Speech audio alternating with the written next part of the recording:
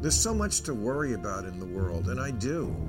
The ice caps are melting, and depleting groundwater, and terrorism, and identity theft, Russian meddling in the elections, and rape on campus, opioid addiction, antibiotic-resistant germs, and the coral reefs are dying.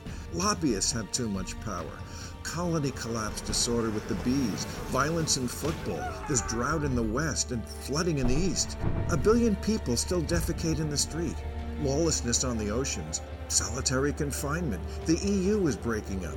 Refugees, church pedophiles, PTSD among our veterans, wet markets, crumbling infrastructure, supply chain problems, dark money in elections, longer commutes, factory farm runoff. There's too much plastic in the ocean, racism, police brutality, bullying, suicide, homophobia, sinkholes, endocrine disrupt, teen driving, lead in the water, and we're running out of sand. But I don't want to get into all that in Club Random. I just want to talk to people about how was your day? Were you raised right?